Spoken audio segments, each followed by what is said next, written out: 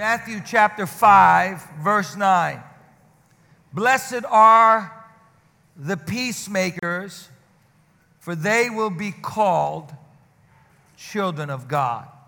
Let's say this together. Blessed are the peacemakers, for they shall be called children of God. Now this morning as we continue our series, and I pray that you have been reading this incredible book that was written by young adults in our church, and I'm so proud of them. I'm so proud of what God has spoken through them, and I learn something every time I read in this book. It's been an incredible book, and I pray that you're bringing them and you're taking the notes and you're keeping the notes and that you're taking it back to your one groups and that you're really discussing this in your one groups. But as we continue, we recognize that Jesus gives us 8 principles or 8 keys to being happy, to being fulfilled and satisfied in our life.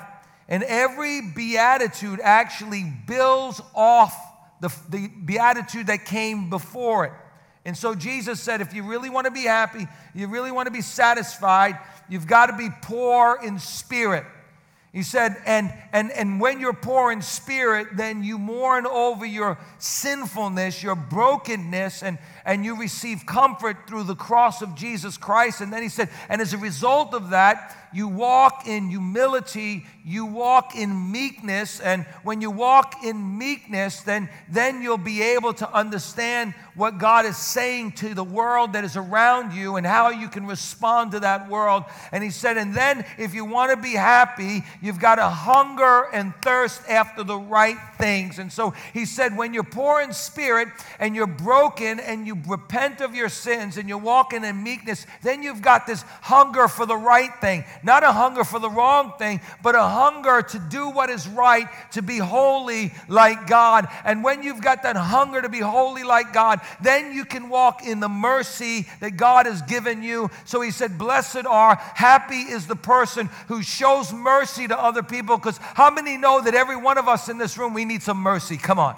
We need mercy from God and we need mercy from other people. And then he said, and as you receive that mercy in your life, you give that mercy to somebody else. And then he said, I want you to also understand and recognize that that hunger needs to turn into a hunger for being pure. He said, blessed are the pure in heart, for they shall see God.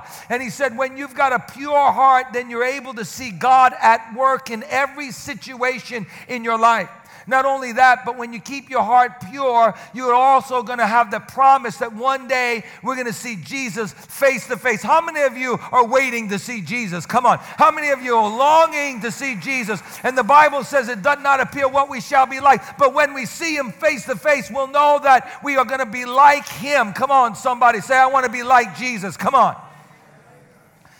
Now, I want you to know that the Beatitudes, again, they're kind of stepping stones to the next Beatitude. And so Jesus said, as a result of being poor in spirit and broken over your sinfulness and walking in meekness and having the hunger for the right things in your life and making sure that you show mercy to other people and having a pure heart, when that happens, then it will lead you to being a peacemaker. Come on, somebody. He said, then you'll have peace in your life. Listen, you cannot have peace in your life until you recognize you're not God, he's God, and you're wholly dependent on him. You can't have peace with God until you have reconciled yourself to God and you have repented of your sin. Listen to me. David said, as long as I harbored sin in my heart, I could not have peace in my life. You know what? Let me tell you something. Depression so often is stemmed, it's rooted in unresolved sin in our life. Come on. Now, I'm not telling you that every time you're depressed, it's because of sin. You know, some people are depressed because they've got a chemical imbalance. And listen, I believe in Christian psychology. I do.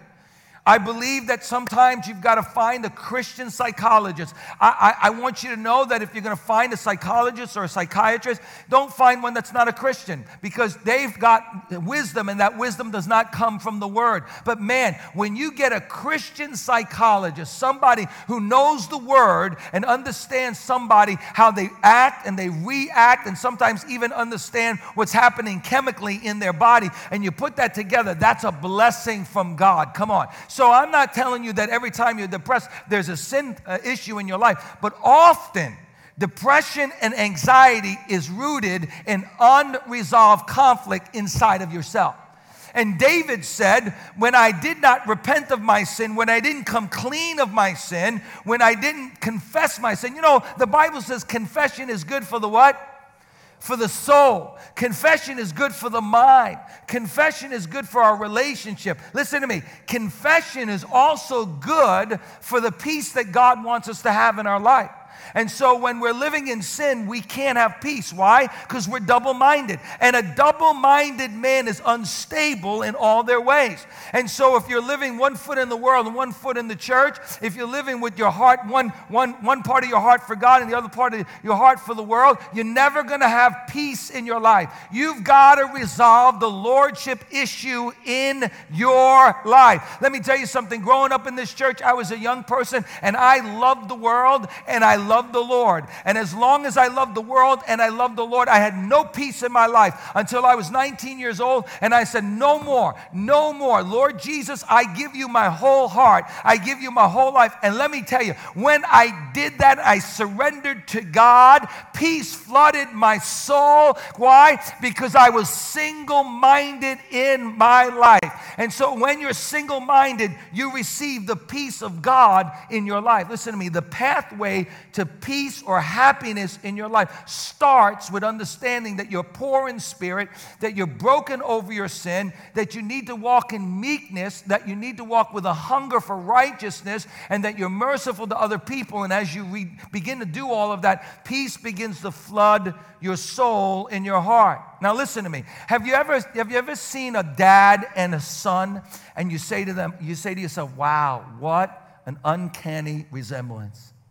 You know, my dad died when I was a little boy, but we've got pictures of my dad, and, you know, there was just something inside of me that always longed to look like my dad. And, you know, my mom used to say, man, you got your dad's eyes. You look like your dad. And I'd always be excited about looking like my dad. Why? Because he was so handsome. And there's a longing in our hearts to actually look like our dad, look like our father. We long to look like our Heavenly Father. And you know, the truth of the matter is that when you are filled with the peace of God and you are a peacemaker, you look like your Father. And when you look like your Father, then people will call you a child of God. You see, Jesus said, blessed are the peacemakers, for they shall be called the children of God. There's no greater honor that we could have. There's no greater respect. There's no greater compliment a person can give me than that I look like God, that I act like God, that I act like Jesus. Friend, the truth of the matter is it's not about how much knowledge you have. Listen to me. I know some Christians that have a lot of knowledge about the Word of God, but they live like the devil. Come on. You know what I'm talking about. And there's nothing that turns off the world. There's nothing that turns off our neighbors. There's nothing that turns off our coworkers more than a person that's got head knowledge of the Word of God, but they're living like the devil. Hey, listen to me. I want to tell you something, and I'm not talking about you in particular, but the devil shows up every Sunday morning in church. I said the devil shows up every morning in church on Sunday morning. Why? Because you can have all that knowledge. You can even give in the offering. You can give your tithes and your offerings, but you can be like the devil. You know, there's some people that they come to church and they listen to the Word and they listen to the Word. But man, I want to tell you something. They're always in turmoil. They're always in chaos. When they walk in the room, you say, uh-oh, trouble's coming. You know, they know the Word, but they're so divisive. They know the Word. In fact, they use the Word to divide instead of bringing people together. You know how you can tell when a person's truly a Christian? When they have a peacemaker heart. Not when they speak in tongues, not when they pray. I know some devils that know how to pray. Come on, somebody. They've been in my church. Hallelujah. They come to the altar and they pray and they speak in tongues and they pray for an hour and then they go in the foyer and they gossip about everybody else in the church. Come on, somebody. Hello. You know, I know the devil knows how to read the Bible. You know, the devil knows the Bible better than you know the Bible. So knowing the Bible is not always an indication that somebody is really a child of God. But Jesus said, they will know that you are a true believer. They will know that you are a true child of God when you love one another, when you bring peace. And so a peacemaker is a wonderful reflection of who God is. A peacemaker is a wonderful reflection of a child of God. Now listen to me. If Jesus actually lives inside of you, who is the Prince of Peace, notice what the Bible says. The Bible says he is the Prince of Peace. And so when the Prince of Peace comes to live inside of you, then wherever you go in this world, you will bring peace. You'll bring a little bit more peace into your family because you've got Jesus in your life. You'll bring a little bit more peace at work because you've got Jesus in your life. You'll bring a little bit more peace into your marriage because you've got the Prince of Peace living on the inside. So I got to ask you a question today. Are you a peacemaker? Now, I often use this illustration. It's a great illustration. But there are several kinds of peace people in this world. And I'm going to add another one. You ready? I know you've heard me say a few, but I'm going to give you another one, all right? So some people are peace fakers, right? They fake peace. Some people are peace breakers. They're always breaking peace. But I'm going to give you another one now. You ready? Some people are peace keepers. They're peacekeepers. And you know why they keep the peace? It's not because they want to make peace or they really enjoy peace. It's just about themselves. They want tranquility. You know, we send peacekeepers overseas. And what do? They are armed to the T, and they make sure that they keep the peace. My nephew, who's a police officer, was assigned to a place in Harlem that was actually it was just erupted with violence, and he had to stand on the corner with a gun, and he had to make sure that everybody knew that he was the peacekeeper. Now, the truth of the matter was, if he wasn't there, there would be no peace. So, was it really peace within? No, it was external peace. And so when we are peacekeepers, what we're actually trying to do is just keep it calm. Keep it calm. See, the word peace in the Bible is shalom, and it means so much more than just keeping it calm. Being a peacekeeper means that, listen, you go to one service and I'll go to the other service because I don't want to see your face. You know, I actually have people in the church, they come and they have a conflict with another brother or sister in the church, and they go, thank God we've got 4 services, so I don't need to see sister so-and-so in the church anymore. Can you imagine that? You know, they're like, you know what? Let's just make a deal. You go to the first and I'll go to the fourth because I don't ever want to see your face again. Oh, really? That's peace? That's making peace? No. That's just keeping it calm. That's just keeping it peaceful, but there's not really peace. And so you can be a peace faker. You can fake it. Yeah, everything's good. Everything's great.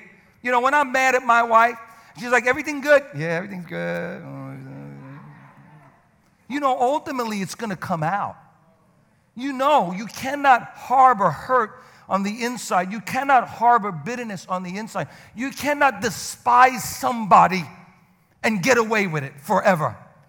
At some point, it's going to be revealed. It's going to come out. Why? Because from the abundance of the heart, the mouth speaks. So you can just kind of hold it and push it in and shove it down and try to keep it as tight as you can, but that thing's going to boil over one day, and you're going to do some really stupid things because you didn't really look at making peace. You were just trying to keep peace. And when there's no peace on the inside, it's going to boil over into turmoil.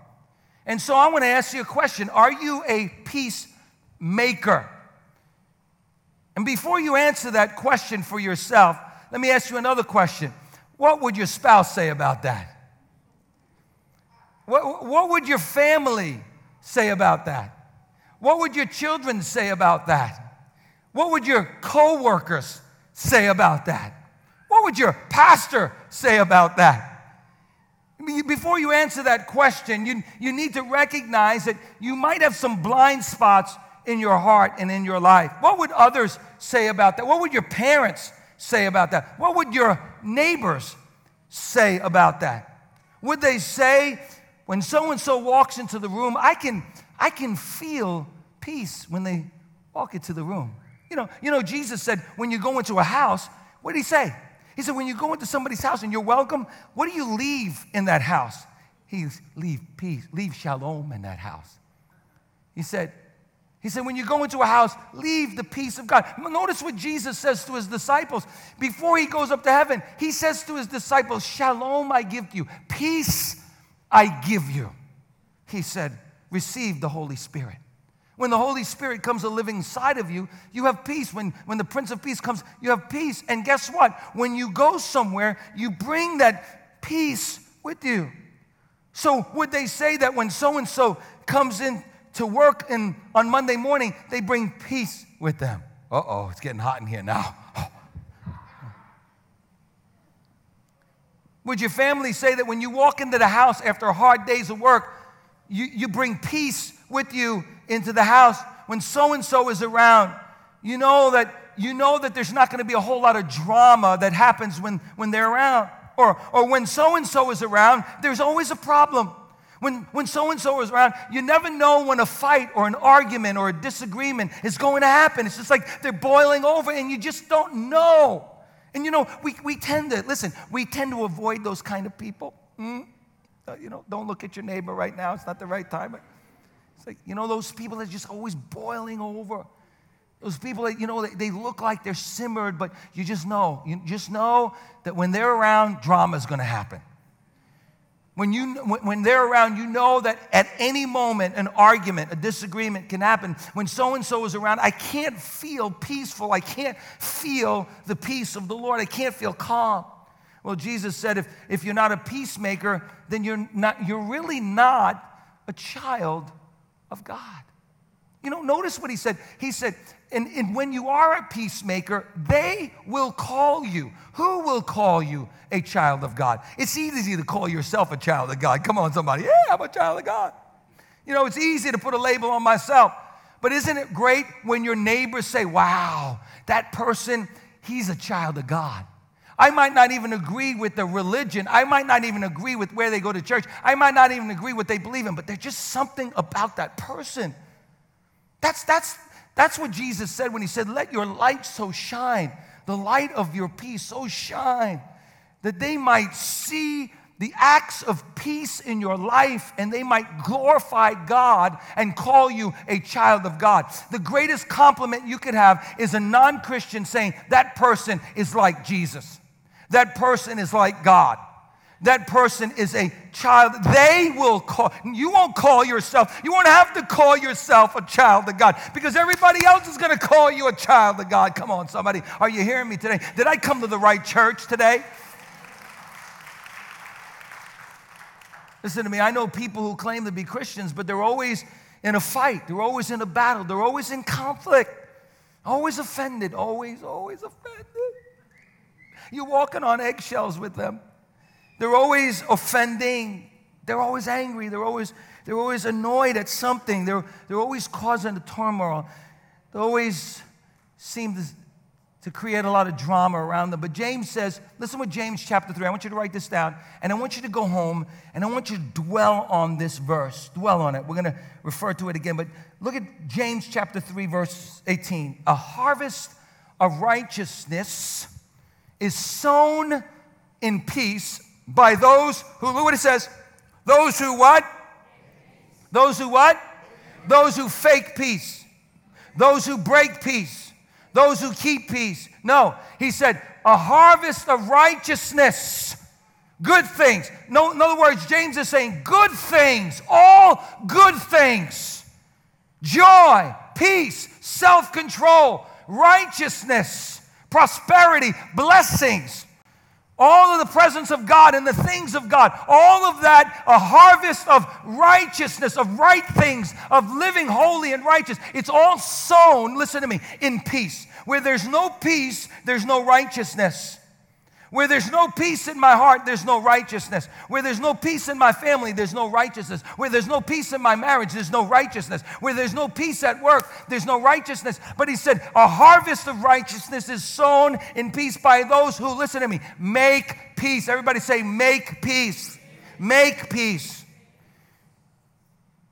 So Jesus says to all of us in this room, if you want to look like me, if you want to be like me, if you want to resemble me, if you want to represent me, if you want to be known as a child of God, he says it's your responsibility to make peace. It's your responsibility to bring peace into your family, into your church, into your workplace. In fact, I want to look at a couple of more Bible verses, but let me tell you something. You need to stay away from people who are always causing division in the church. I mean, run like the house is on fire. Get away. Because they're going to poison you with gossip. They're going to poison you with dissension and division. And so I want to show you what it says in Hebrews chapter 12, verse 14. It says, look what it says, make every effort to live in what? Shalom, in peace with everyone. With who? With who? With the people you get along with? With the people you agree with? With the people you sit in church with? Everyone. Even people that don't like you. Even people you don't like. And I know you don't like some people. He said, live in peace with everyone and be holy. Notice the connection between holiness and peace. Notice the connection between being at peace with people and being at peace within. And notice the connection to being holy and righteous. Be holy. Without holiness, no one will what? See God. Notice the connection again. Blessed are the pure in heart, for they shall see God. Notice that being pure in heart precedes what? Being at peace with others. And so Jesus tells every child of God that we need to make peace, so we make every effort. It's hard work. It's hard. It's hard work to be at peace with everyone. It takes a lot of courage. It takes prayer. It takes being in the Word. It takes humbling ourselves. It takes taking our pride and bringing it to the foot of the cross. It takes conversation. It takes conversation. It takes going to the person that you offended or the person that offended you and sitting down maybe for hours at times. I know some people, they say, I forgive you, but we're not talking about it. We ain't talking about it. No, that's not biblical at all, and we'll talk about that in a few moments. I don't want to deal with it. I just want it to be over. We're not going to. No, that's not what the Word of God says. It takes conversation. Sometimes it takes a conversation.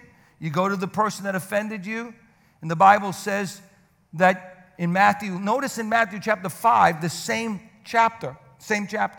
Okay, Jesus talks about blessed are the peacemakers. And then he goes on, he talks about murder, and he talks about murder in our heart, and he talks about being angry. And notice what he also talks about.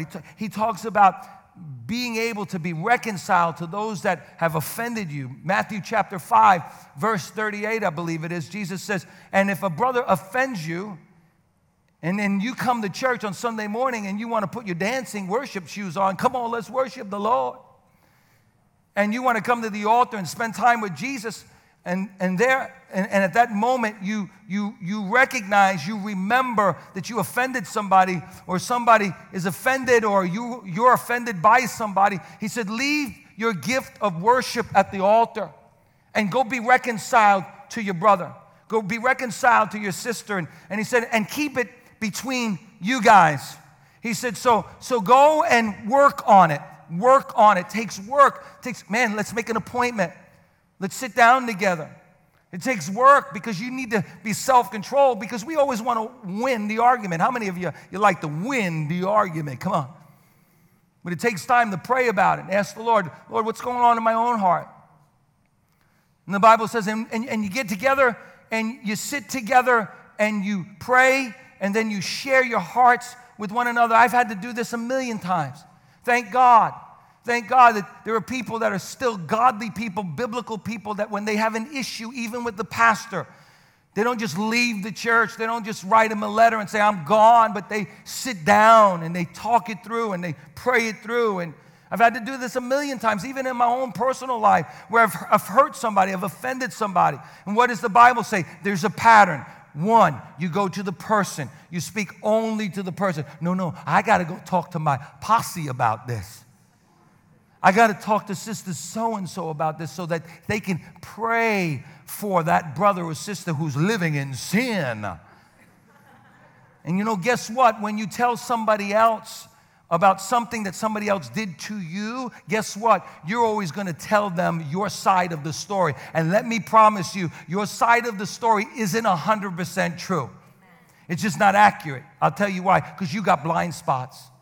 You see through your own emotion. You see through what you understand. And that's why the Bible tells us that we walk in meekness and humility. We recognize we don't see it all. I'm telling you, for every conflict I've ever had in the church and in my life, I had something to do with it.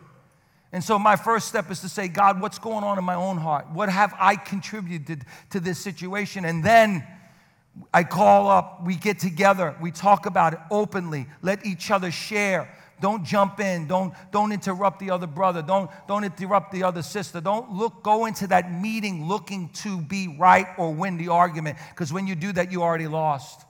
You lost a brother. You won an argument. You lost a brother. Come on. How many arguments have we won, and how many sisters and brothers have we lost along the way? Come on. And the Bible says if that doesn't work, it didn't work, then you got to work a little harder. You call up another Christian brother that you both agree, Christian sister, somebody who's mature in the Lord, not your friend, not your buddy, not the person that sees it your way. You call somebody, you sit down, non-biased, and you work through that. And if that doesn't work, you go to another step. You call for the pastors of the church. When are you going to start trusting the pastors? Hello? Amen. When are we going to start trusting the God that's inside of leadership?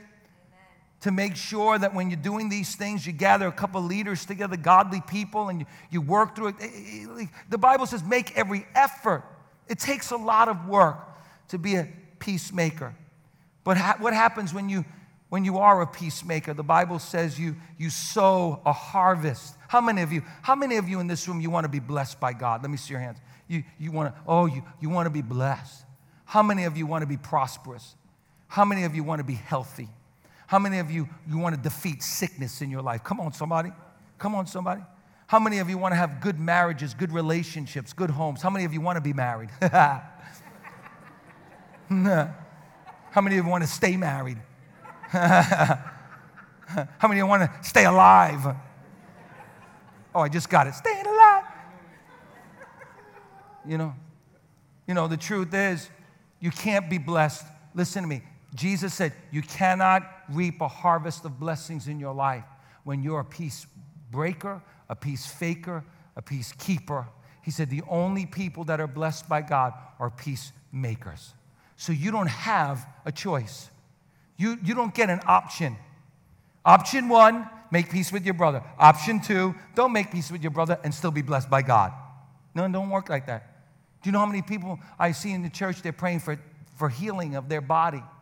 And the reason why God is not healing them is because they got bitterness in their heart. Not always. It's not always.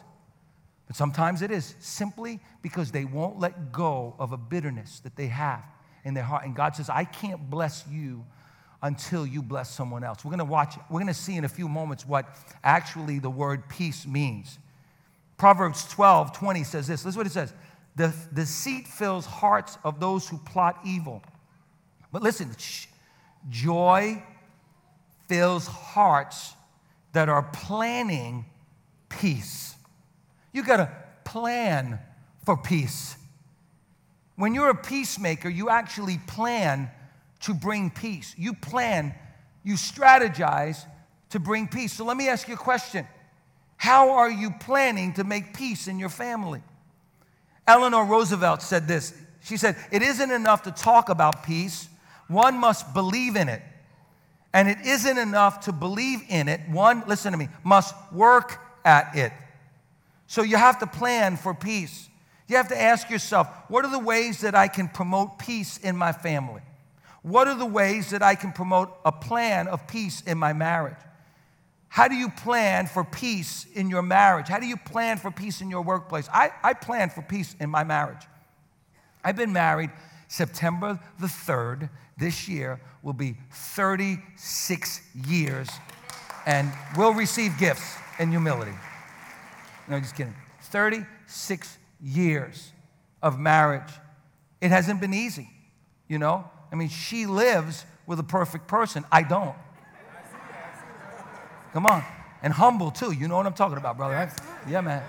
Yeah, he's agreeing with me. You're dead after the service. My wife's going to kill you. No, I'm just kidding you. I'm kidding. It hasn't been easy. And the truth is, I have to plan for peace in my marriage. I have to plan for peace in my home. And how do I do that? I'm going to tell you. Here's a couple of ways that I do that. Number one, I'm telling you something. Every morning when I get up, I got to change my attitude.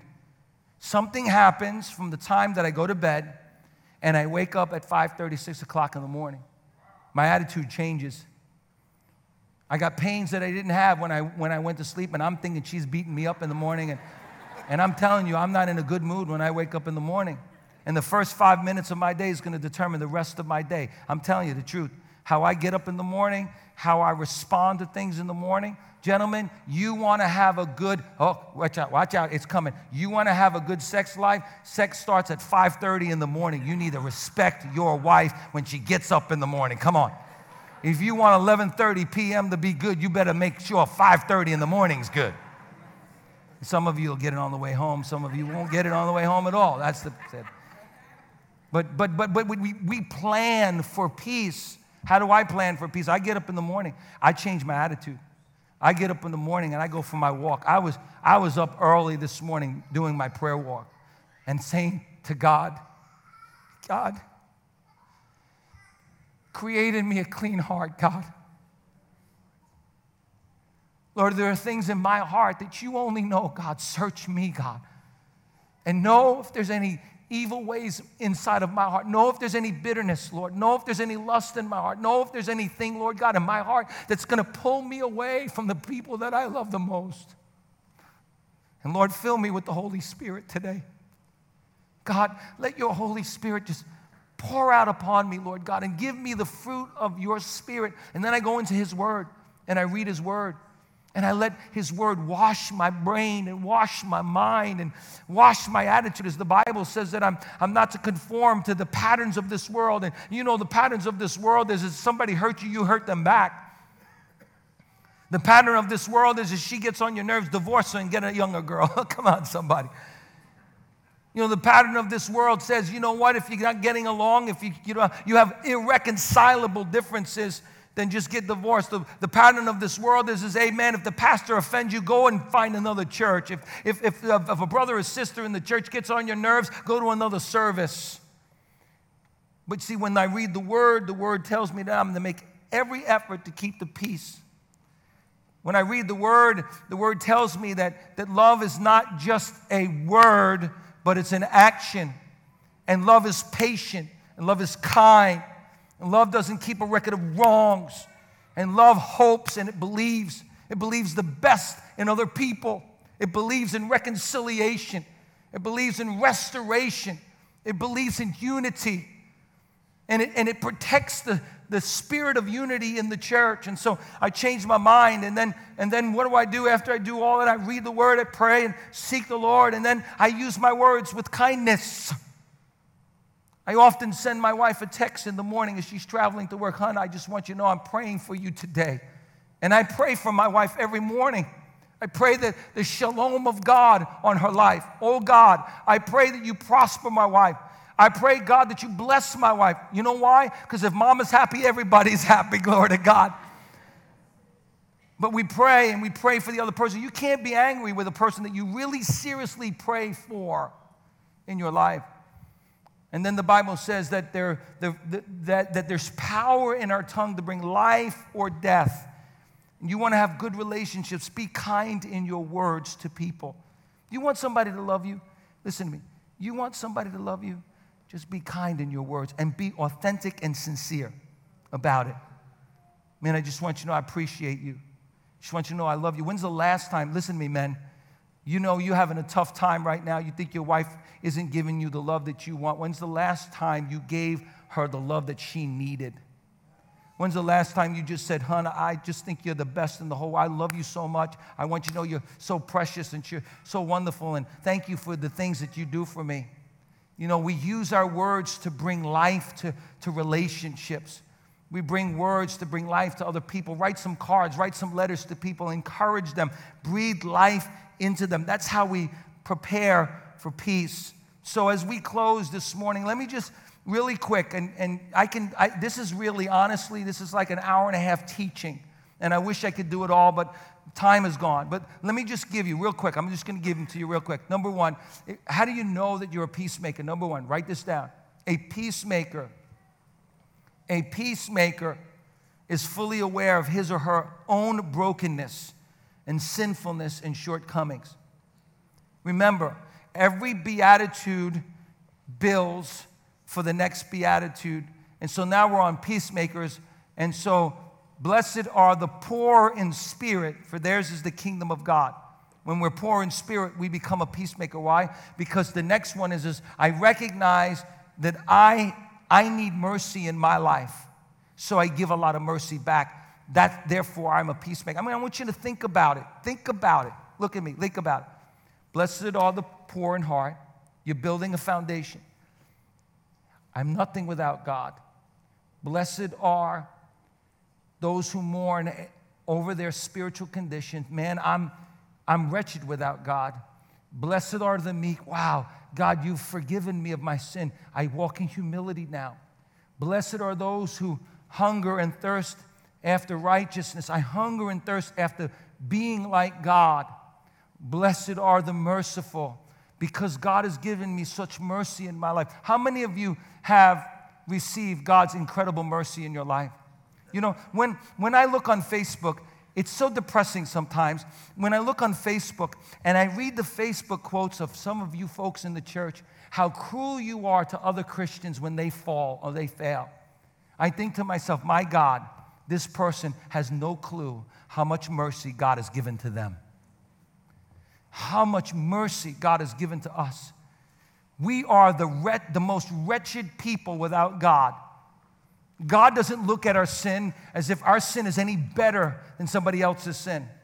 There are no degrees of sin in God's eyes. Now, there are consequences. There are some sins that God says it's an abomination because there are incredible consequences to that. But let me tell you something. Look at me. I'm going to say it one more time.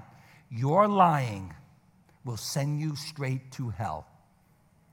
The consequences of that little white lie is just as bad as someone who's living an alternative lifestyle, according to your definition, or or the word's definition. And so we have received an abundance of mercy. When I see Christians judging other people, I just realize that Christian has no idea of the depth of mercy that they've received in their own life. And so God says, blessed are the merciful, because they receive mercy from God. And when you don't give mercy to other people, guess what? You're never going to be able to receive the mercy of God in your life. Be careful, Christians. Be careful of judging someone else. Because when you judge somebody else, God has to judge you for your sin. Number two, a peacemaker is fully aware of God's mercy, like I said, grace and forgiveness in their lives so that they can freely give it to others. That's two. Number three, a peacemaker walks in empathy for others. Empathy. Don't judge another man until you walk in their shoes. Just don't do it. Don't do it. Oh, but I wouldn't do that. I wouldn't respond to that. How do you know? Don't judge another person until you walk in their shoes. Listen to me. Hurt people.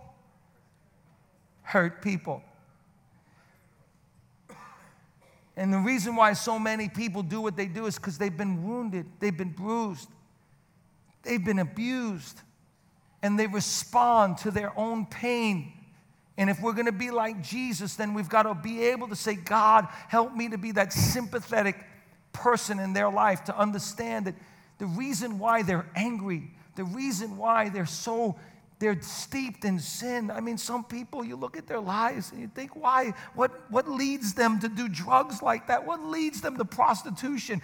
What leads them to do the things that they do in their life? And you've got to realize that it's the enemy that blinds their eyes and wounds their soul. They're babies, they're children, they're young adults, they're adults that have been touched and bruised and wounded by the devil.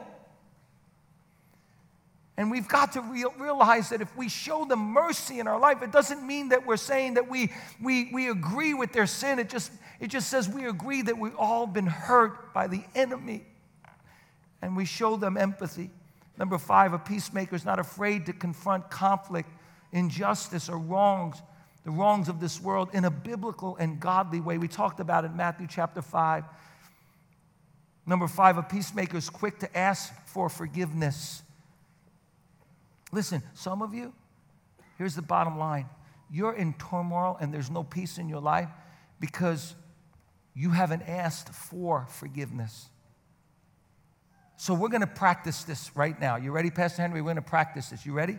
Okay, I know some of you, this is going to sound so like spiritual to you. You're thinking I'm speaking in tongues. Are you ready? We're going to practice this. You ready? I want you to learn how to say this. I was wrong. Practice with me. Ready?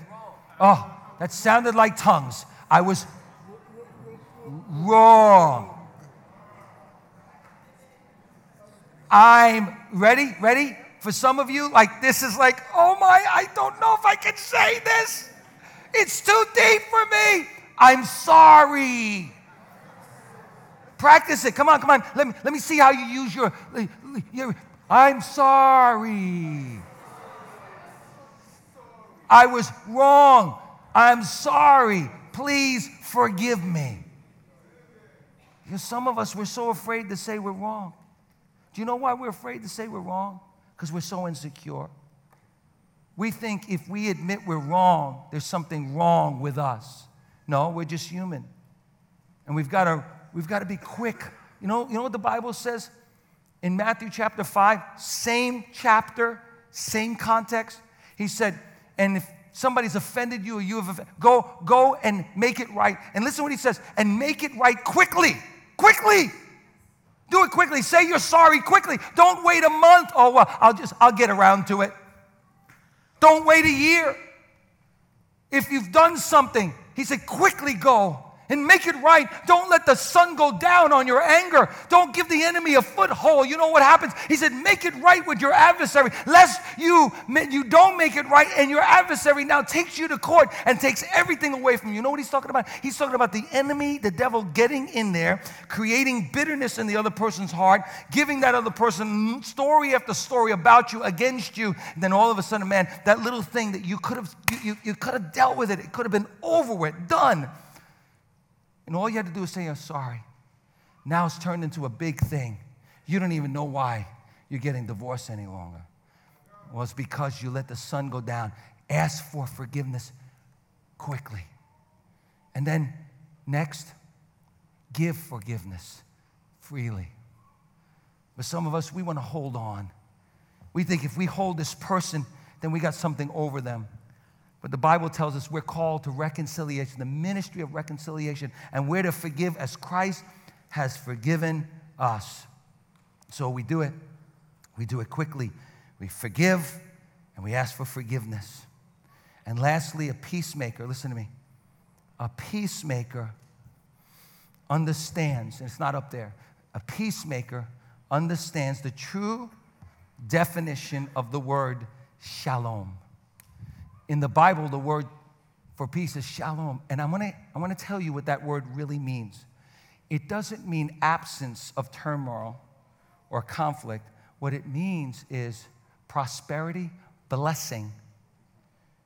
All of God's blessing and prosperity. So when they say pray for the peace of Jerusalem, when it says keep the peace, what it's really saying is you want that person that you're in conflict with, you want that person to prosper. You want that person to be blessed. Listen to me. I don't know about you, but there's been a few people in my life that I've been in conflict with, I've even said, I forgive you. Okay, let's just have peace. But on the inside, I was like, oh God, I pray you strike them dead. I pray they learn their lesson. I pray they'll never be blessed. I pray until they come to the realization of all the wrong that they've done in their life. I pray they'll be cursed, Lord God. I pray that they'll never get here. I pray you show them, Lord God, how wrong they are. That's not shalom. Shalom is, Lord, I want that other person to be blessed even more than I am blessed. I want that person to get that raise. I want that person to be healed in their body. I want that person to have a great marriage. I want that person to prosper even as their soul prospers.